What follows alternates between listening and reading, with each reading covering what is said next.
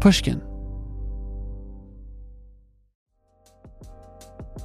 The most innovative companies are going further with T-Mobile for Business.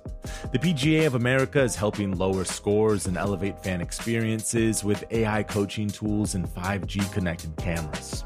AAA is getting more drivers back on the road fast with location telematics. And the Las Vegas Grand Prix is powering race day operations with 5G connectivity, giving fans an experience at the speed they deserve. This is accelerating innovation with T-Mobile for Business. Take your business further at T-Mobile.com/now. You can find inspiring stories almost anywhere. For instance, check out the co-founders of Girls Who Do Interiors. This Miami-based design company was started by three friends when they were still in school. And right from the start, they turned to Chase for Business for everything from banking and payment acceptance to credit cards. And they handle them all in one place with the Chase mobile app. It's so important to have that kind of help when you're just starting out. Learn more at chaseforbusiness.com. Make more of what's yours. Chase mobile app is available for select mobile devices. Message and data rates may apply. JP Morgan Chase Bank N.A., member FDIC. This is your moment, your time to shine, your comeback. You're ready for the next step in your career, and you want an education employers respect. So you're not just going back to school, you're coming back with Purdue Global. Backed by Purdue University, one of the nation's most respected public universities, Purdue Global is built for people who bring their life experience into the online classroom. Purdue Global, Purdue's online university for working adults. Start your comeback today at purdueglobal.edu.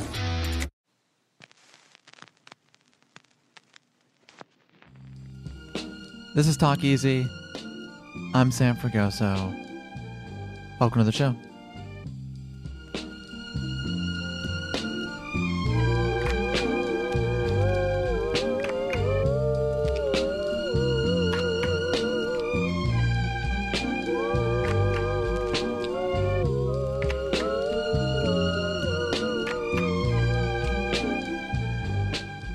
Today, I'm joined by performer Uzo Aduba. You've likely seen her work in Orange is the New Black as Suzanne Crazy Eyes Warren, or in Mrs. America as the late Shirley Chisholm, the first black woman elected to Congress.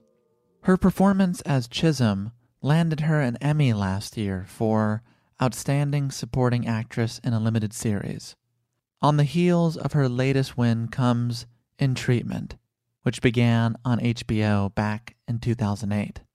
In this revival, Uzo plays Dr. Brooke Taylor, a skilled clinical psychologist who, as Uzo has said, knows how to show up for her clients in a way she's not always able to show up for herself. Here's a clip from the trailer. I am taking care of other people, but there's no one to take care of me. Is that the Adam? Made it very clear how you feel about him. Are you seeing him again? You grew up in a world of violence. I think this is a coping strategy. I guess I'm just like a little scared. I know I'm not their friend. I'm the help. I'm a tool. Why do you stay? He matters to me. You made choices. I made a mistake. Everyone's guilty of something, but only some of us pay the price. All these people are looking to me to tell them what to do. I don't know what to tell them. I don't know what to tell myself. That's our time for today.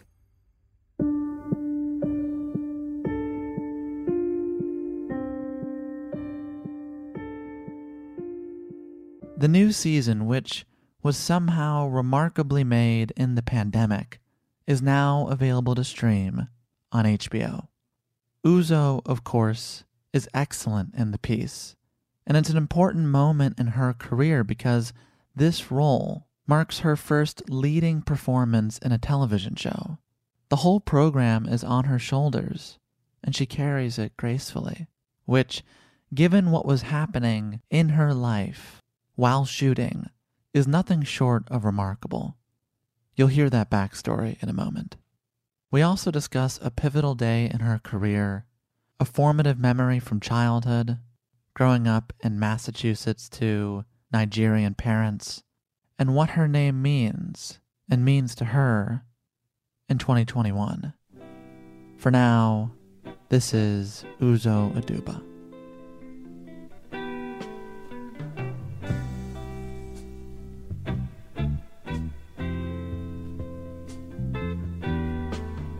Uzo. Yes, Sam. Nice to meet you. Nice to meet you too. I wanted to start with where you're at right now. How are you? I am peaceful and calm.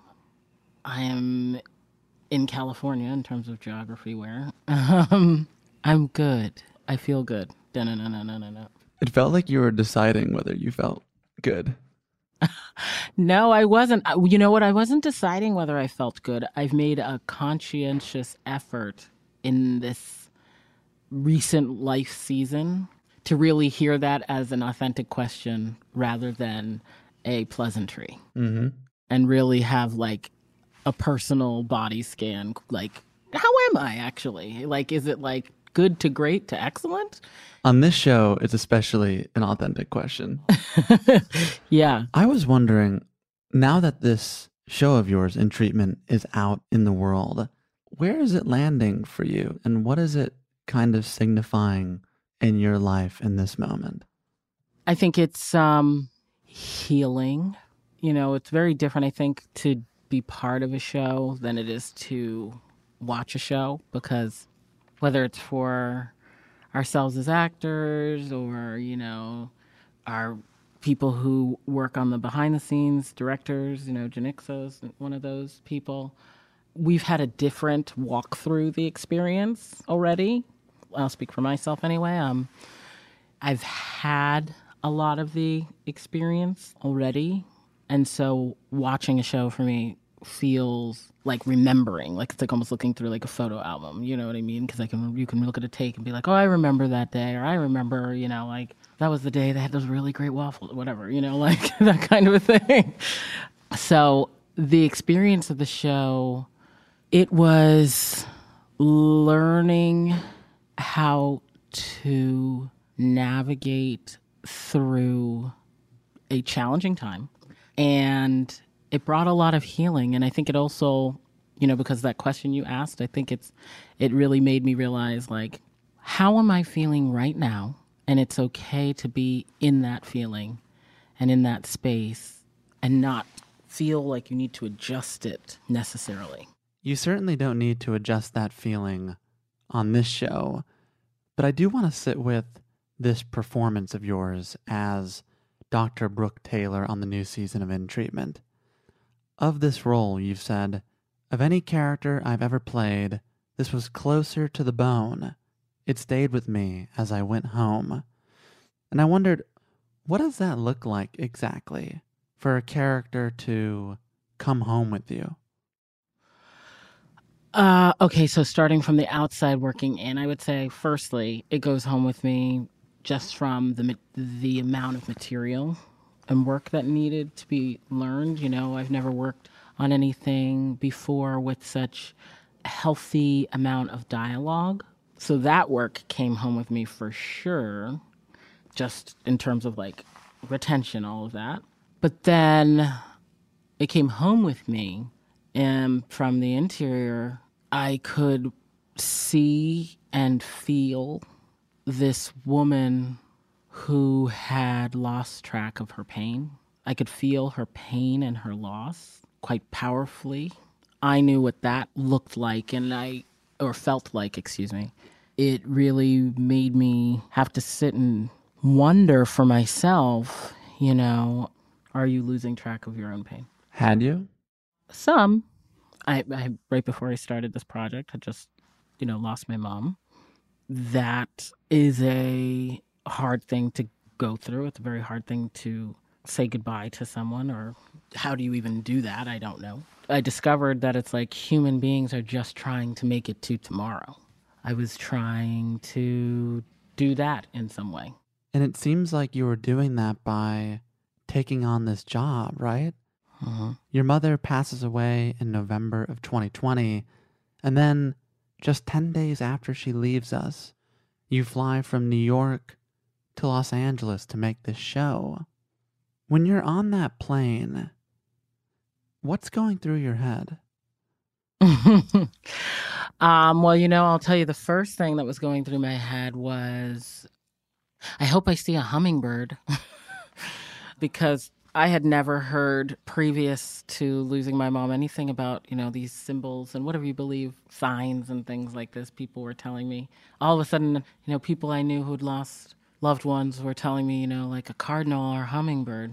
That's a sign of someone you've lost coming to visit you. And I was like, a hummingbird? And I was like, yeah. I was like, I've never seen a hummingbird in America before. And so I was like, okay. And I don't know why, but for some reason on that flight, I was thinking about that a lot. My friend, specifically Rachel, had said, keep an eye out for hummingbirds, was the last person to say it to me.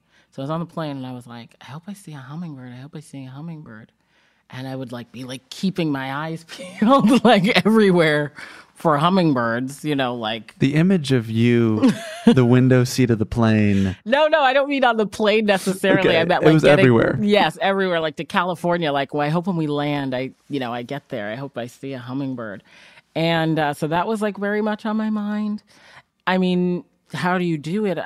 I think that things come to you when they're meant to. And I do think that for whatever reason, the show came to me at this exact moment of my life because I needed a place to put my feelings. I needed a place to put my thoughts. I needed a place to deposit my energy and express and go out. It's not lost on me that it was so grueling to a point that I was almost distracted to a degree because I spent every waking hour learning lines because we did we had 2 days per episode. I don't know if it was actually as grueling as it was, or if I made it that grueling, you know what I mean, to keep distracted. Based on what I understand, I think it was very grueling.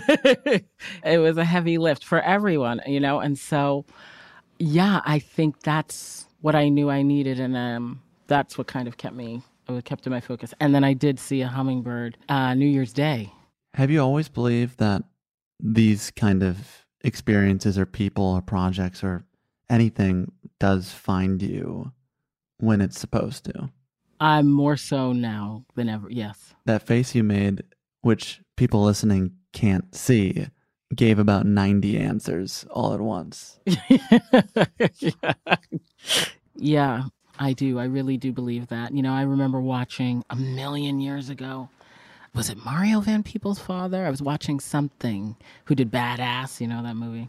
And he was doing an interview and he said something like, God might not come when you call him, but he's always right on time. But I do think that things come exactly when they're meant to for you in the way that they are meant for you. And there's no explanation for it. There's no way you can study it and figure it out. It's just that's when it was supposed to be. One instance of someone finding you when you are meant to be found comes in your junior year of high school. Uh-huh. Growing up, you never liked smiling in photos. But then, during your yearbook pictures, I believe a photographer says something to you that you maybe needed to hear. Yeah, absolutely. I think that's a great example, You hear things when you're supposed to hear them or when you can best hear them and channel it in whatever direction it's meant to be channeled. That was the summer before my senior year of high school. And, we're doing our senior portrait pictures, which are more fancy than the regular, just gel background, photos. Mine's completely horrifying. It's buried somewhere. I feel like mine, I hope, is buried somewhere, but may not be. But I'm sure yours is excellent. Well, I was there that summer. It was still summer vacation, I remember, and we took these pictures in the library. I remember this day so clearly.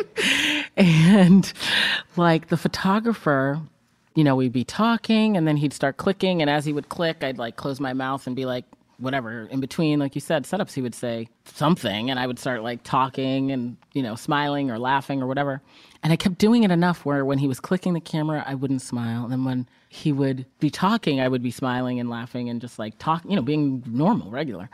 And he was like, why, how come, every time I lift the camera, you don't smile, And I was like, I don't really like my smile. Like, I don't like my gap, I don't like it. You're even performing it like you're an anxious teenager right now. Yeah.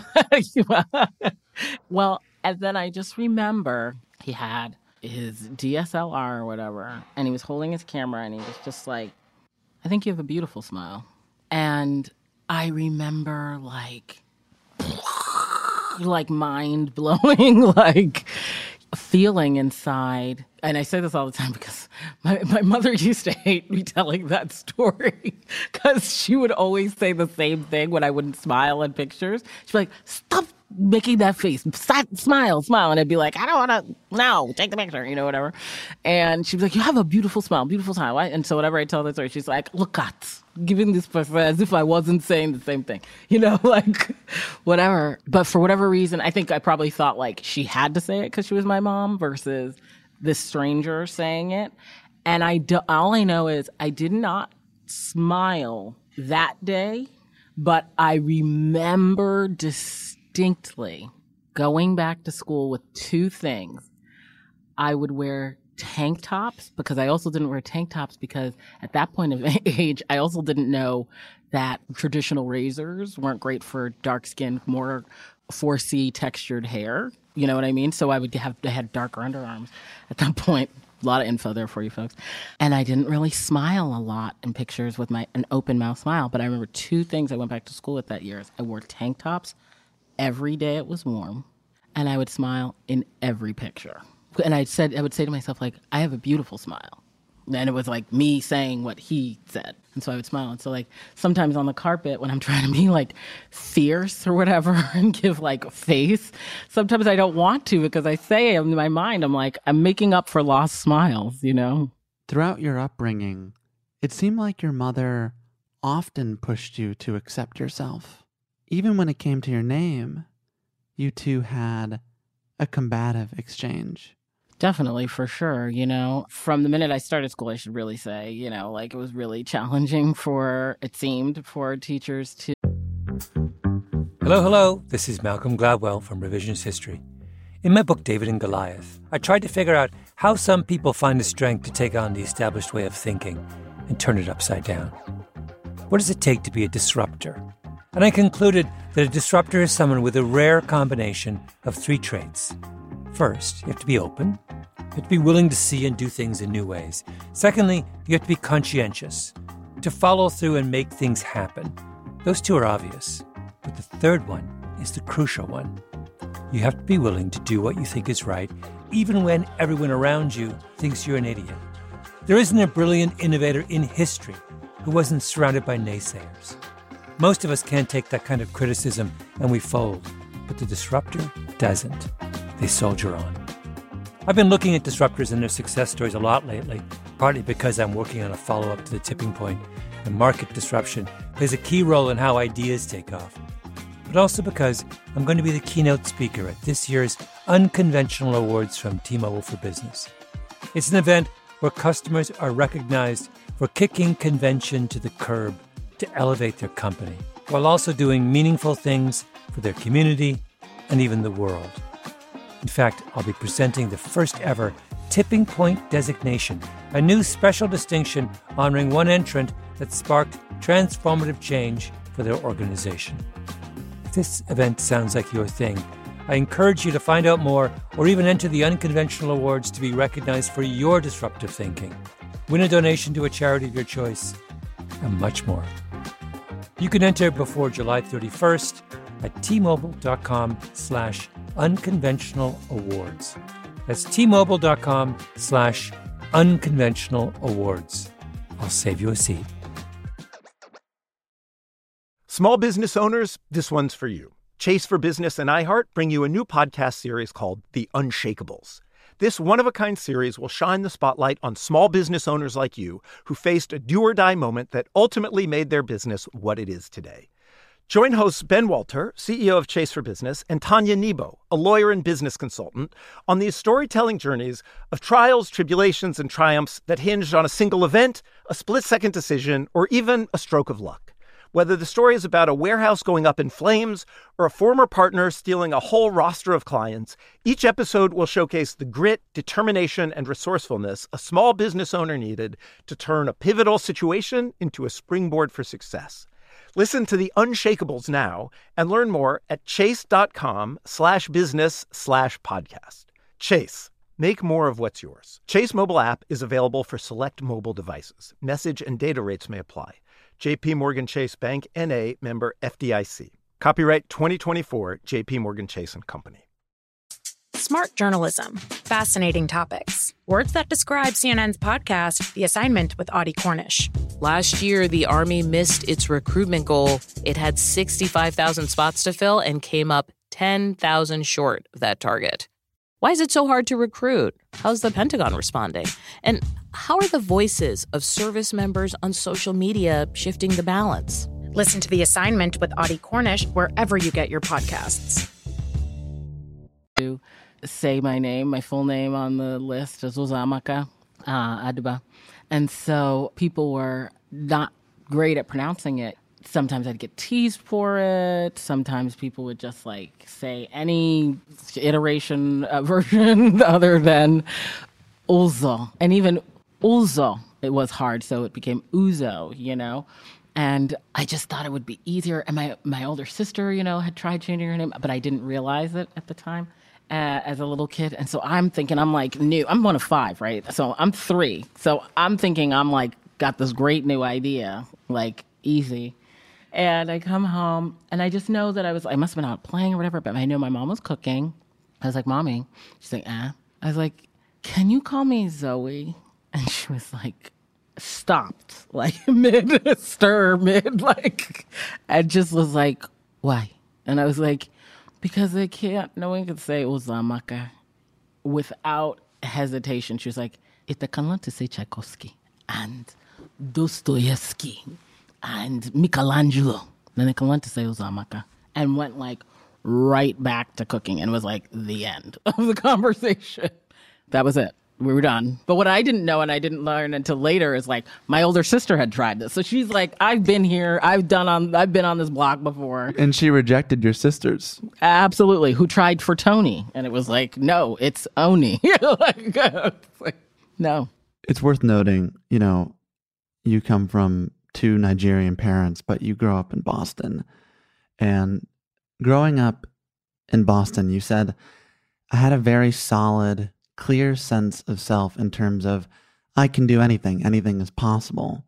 And then I stepped into the world and was met with a very different idea about who society thinks I am versus who I believe myself to be. And I thought, did that step into the world really occur when you moved to New York after college and you start looking and finding your footing as a performer? No, I think that happened well before. My family does a lot of upstream swimming in terms of what is thought of someone like ourselves to be or be doing, whether that was from the town I grew up in, which was a very traditional, typical New England homogenous town, and then this immigrant family. We were already swimming against stream in that way. I was figure skating. Your brother plays hockey.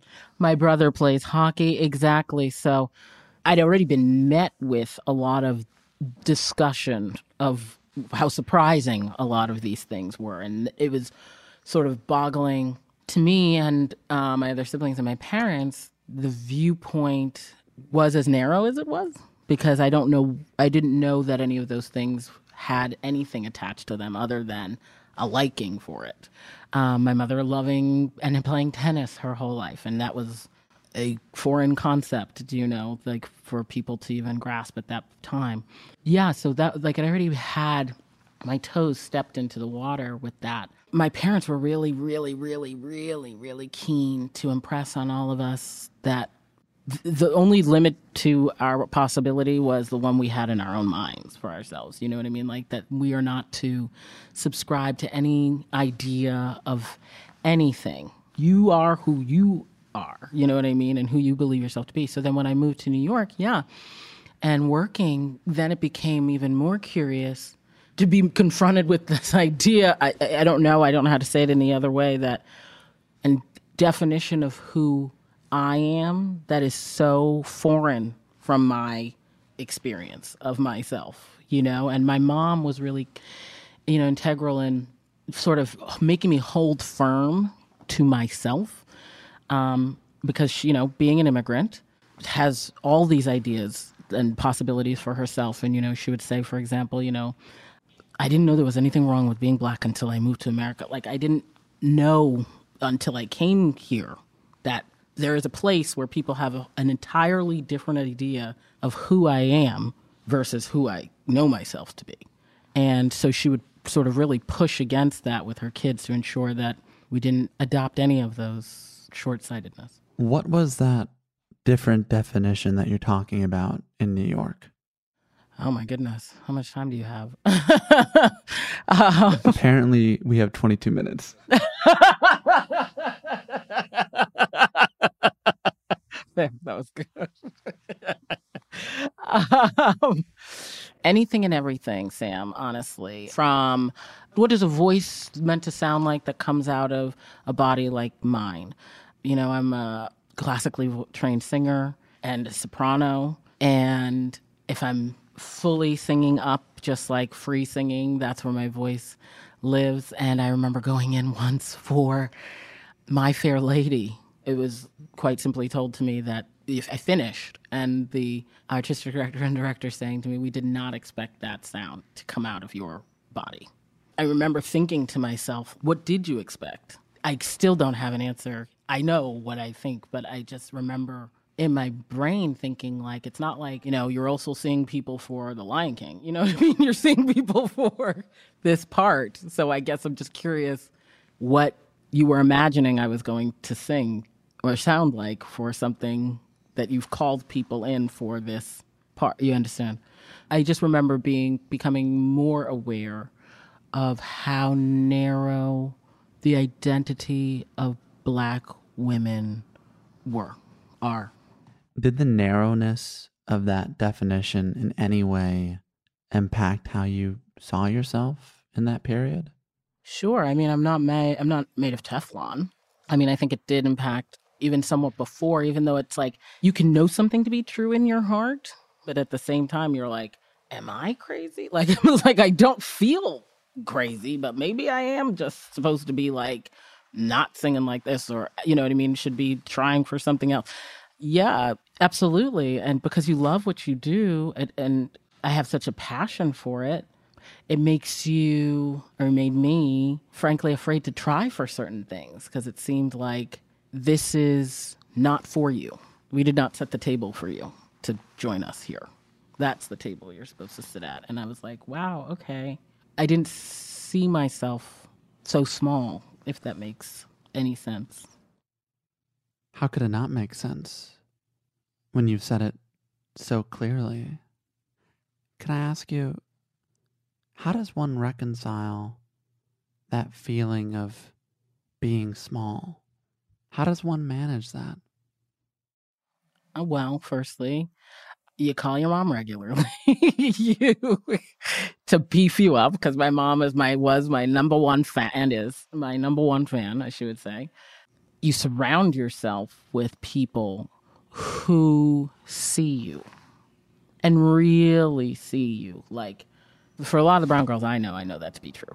The wholeness of you. They can see all of your power and your strength, but they can also see your soft and your quiet and your frailty. You surround yourself with those people who consider the wholeness of your existence rather than just like the minor chords. And then I think you also try to beef yourself up, you have to like talk yourself up some too, and just, I don't know if it's mantra or what, but like just constant reminder, like, you can do this. This is gonna figure itself out some way. Somehow you're gonna find some way that someone is going to see you. I think that's sort of like a part of it. And when I say also see you, surround yourself with people who see you, that works both in a friend capacity, but also like in terms of working with those people too, really ensuring those people see you. I remember when I first started in this business, here's an example, right? I had done a show, I'd met an agent who really liked my work. There were two agencies, this show I was doing. They both called me in to take a meeting to see if we were going to work together. And so I go with the first one, and we're talking, we're having a great time. Everything's like, the energy's good. And then all of a sudden, the agent said to me, like, so what are we going to do about the Gap? Are we keeping this? And I remember her saying it in a way that made me think, like, she also had a Gap, and, like, we both are deciding if we're, like, are we kind of prank Johnny this weekend with the slumber party? You know, like that kind of a thing. And I remember I had this moment where I thought like, oh, I should change myself. And then I was like, nope, I'm not doing that. Do you know how many years it took me to get to the place to like appreciate that? And I was like, yes, we're keeping it. And then I remember however many days, weeks later, going to meet with the second agent. And we were talking and we got to the finish. And I was so sure that this agent was going to say something about my Gap. And then she didn't. And I was like, oh, well, what about my Gap? Is that a problem? Like, and she was like, no, not at all. I think it's fine. No, that's no problem for me. I think it looks great. And I was like, and that's who I'm going to work with, you know, and her name, Judy Bowles, who is just the best, my very, very, very, very first agent. And realizing like you just have to be around people who see you. The mantra you just mentioned, you can do this. This is going to figure itself out. There is, of course, a day where you felt you couldn't do this anymore, that it wasn't going to figure itself out. September 14th, 2012, it's the day you receive a phone call about landing the role in Orange is the New Black.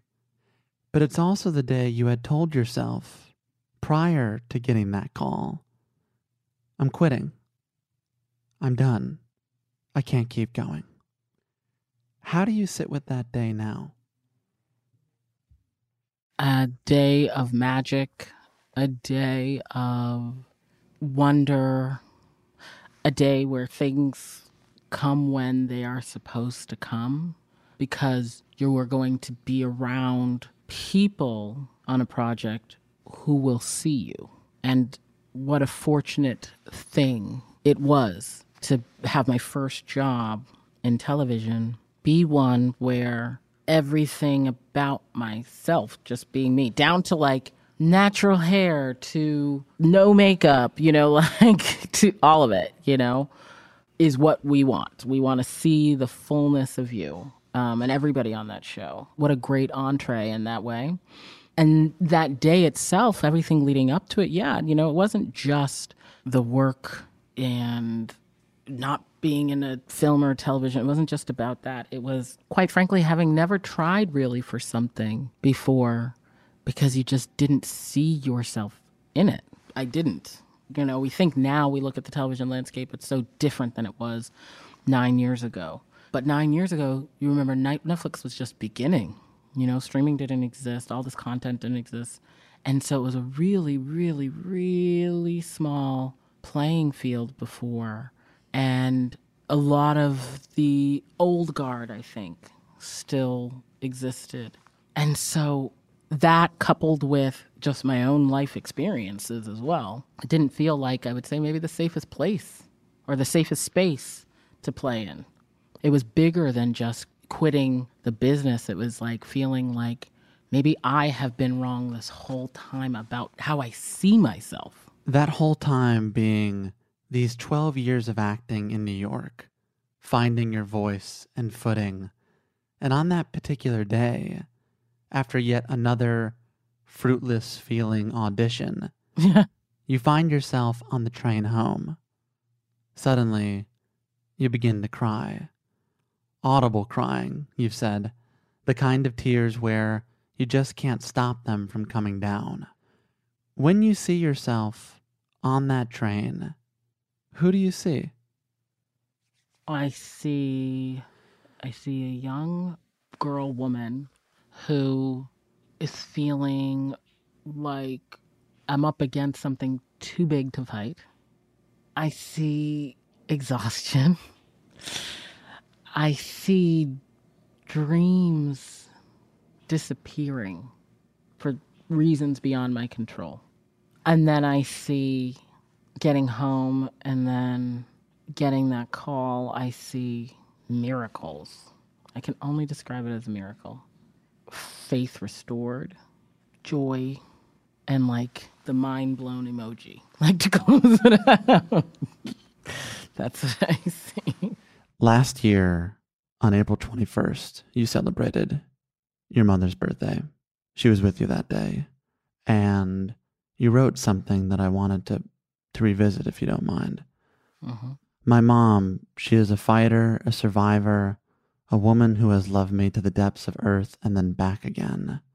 My mom has poured everything she has into her children, a gift I am forever grateful for, and know I will never be able to repay.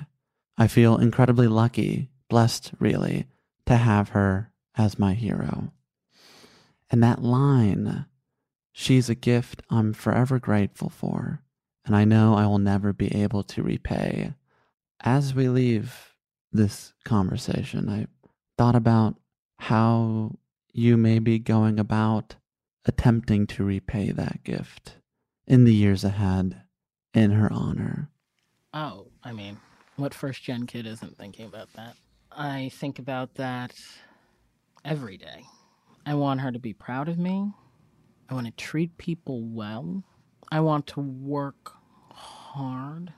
My mom worked so hard when she dropped me off to move to New York. She said to me, Uzo, I want you to work hard. I've never heard of nothing coming from hard work, which is something she'd always said to us, me and my siblings, our whole life, but was probably the first time I ever heard her say it and I understood it in a completely different way. And I think now in my life, I hear it and feel it in an even deeper way, that this woman could cheerlead for me so powerfully because she'd gone after her dream. You know, coming to America, her American, my mom would always say, like, my American dream is for you people to be able to live your dream.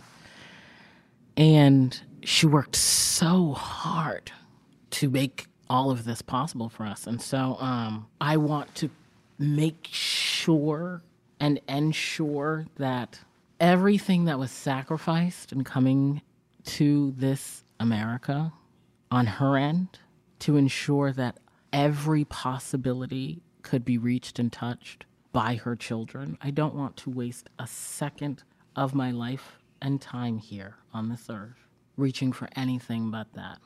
The things that make me happy, the things that I'm passionate about, the things that make me dream. And if I can do that, then I think I've ensured her legacy. But also, her legacy as in your name.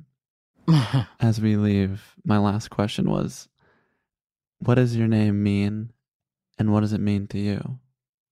My name means, it's Uzamaka, and it means the road is good. And it's a name that people, if they understand Igbo, they understand that, like, those parents who had you have been through something. They've gone through something, but it was worth it because now they're on the other side of it. I think that's true for my life, say this hasn't been an easy road to this moment. That September 14th wasn't an easy road, but I was so glad to get to the other side of it. You know what I mean? It was worth it. My mom, she had polio as a kid. She lived through Civil War. She became a widow at a very young age, and it was all worth it, though, because when she moved back to America, she met my dad and had me. You know what I mean? Uzamaka. Yeah, I think that's what it means to me. Like, you're putting something on your children in my culture. You're placing that on them. And I do think that my name has been just that, It's not going to be necessarily easy, but it will be worth it. The road is good.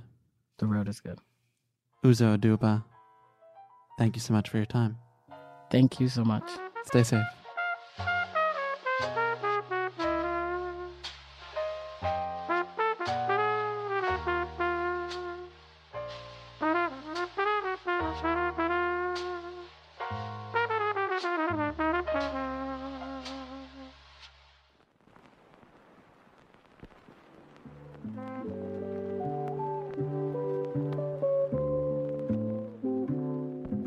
And that's our show. Special thanks this week to Alla Plotkin and Madeline Maritz. I'd also like to thank Uzo Aduba. Her new show, In Treatment, is available on HBO. If you enjoyed today's episode with Uzo, you'd probably enjoy past conversations with performers like Janelle Monáe, Holland Taylor, Matthew McConaughey, Miranda July, Titus Burgess, and T.S. Madison. You can find all of those and more on Spotify, Apple Podcasts, and Stitcher. You can follow us on Twitter, Facebook, Instagram at TalkEasyPod. If you'd like to join our mailing list, drop me a line at talkeasypod@gmail.com. If you'd like to become a patron of our listener-supported show, visit patreon.com/talkeasy. That's patreon.com/talkeasy. If you'd like to support us in other ways, we just received a new shipment of cream and navy Talk Easy mugs. You can find those at talkeasypod.com/shop. If you can't make a financial contribution, I understand these are especially trying times. Just sharing the show with a friend, with a family member, over email, on social media, however you do it, it really does help new listeners find Talk Easy. I thank you in advance for the love. Our executive producer is Janixa Bravo. Our associate producers are Caitlin Dryden and Nikki Spina. Our lead editor is Andre Lin. Our editor for today's episode is Clarice Guevara. Our assistant editors are Eve Gershon and Joshua Siegel. Our interns are Callie Syringis, Kaylin Ung, Patrice Lee, and Grace Perkins. Our illustrations are by Krishna Shenoy. Video and graphics by Ian Chang, Derek Gaberzak, Orion Wong, Ian Jones, Isabel Primavera, and Ethan Seneca. And of course, the show is produced by Caroline Reebok. I'm Sam Fragoso. Thank you for listening to Talk Easy. We're back next week with the legendary filmmaker, Steven Soderbergh. Until then, stay safe, and so long.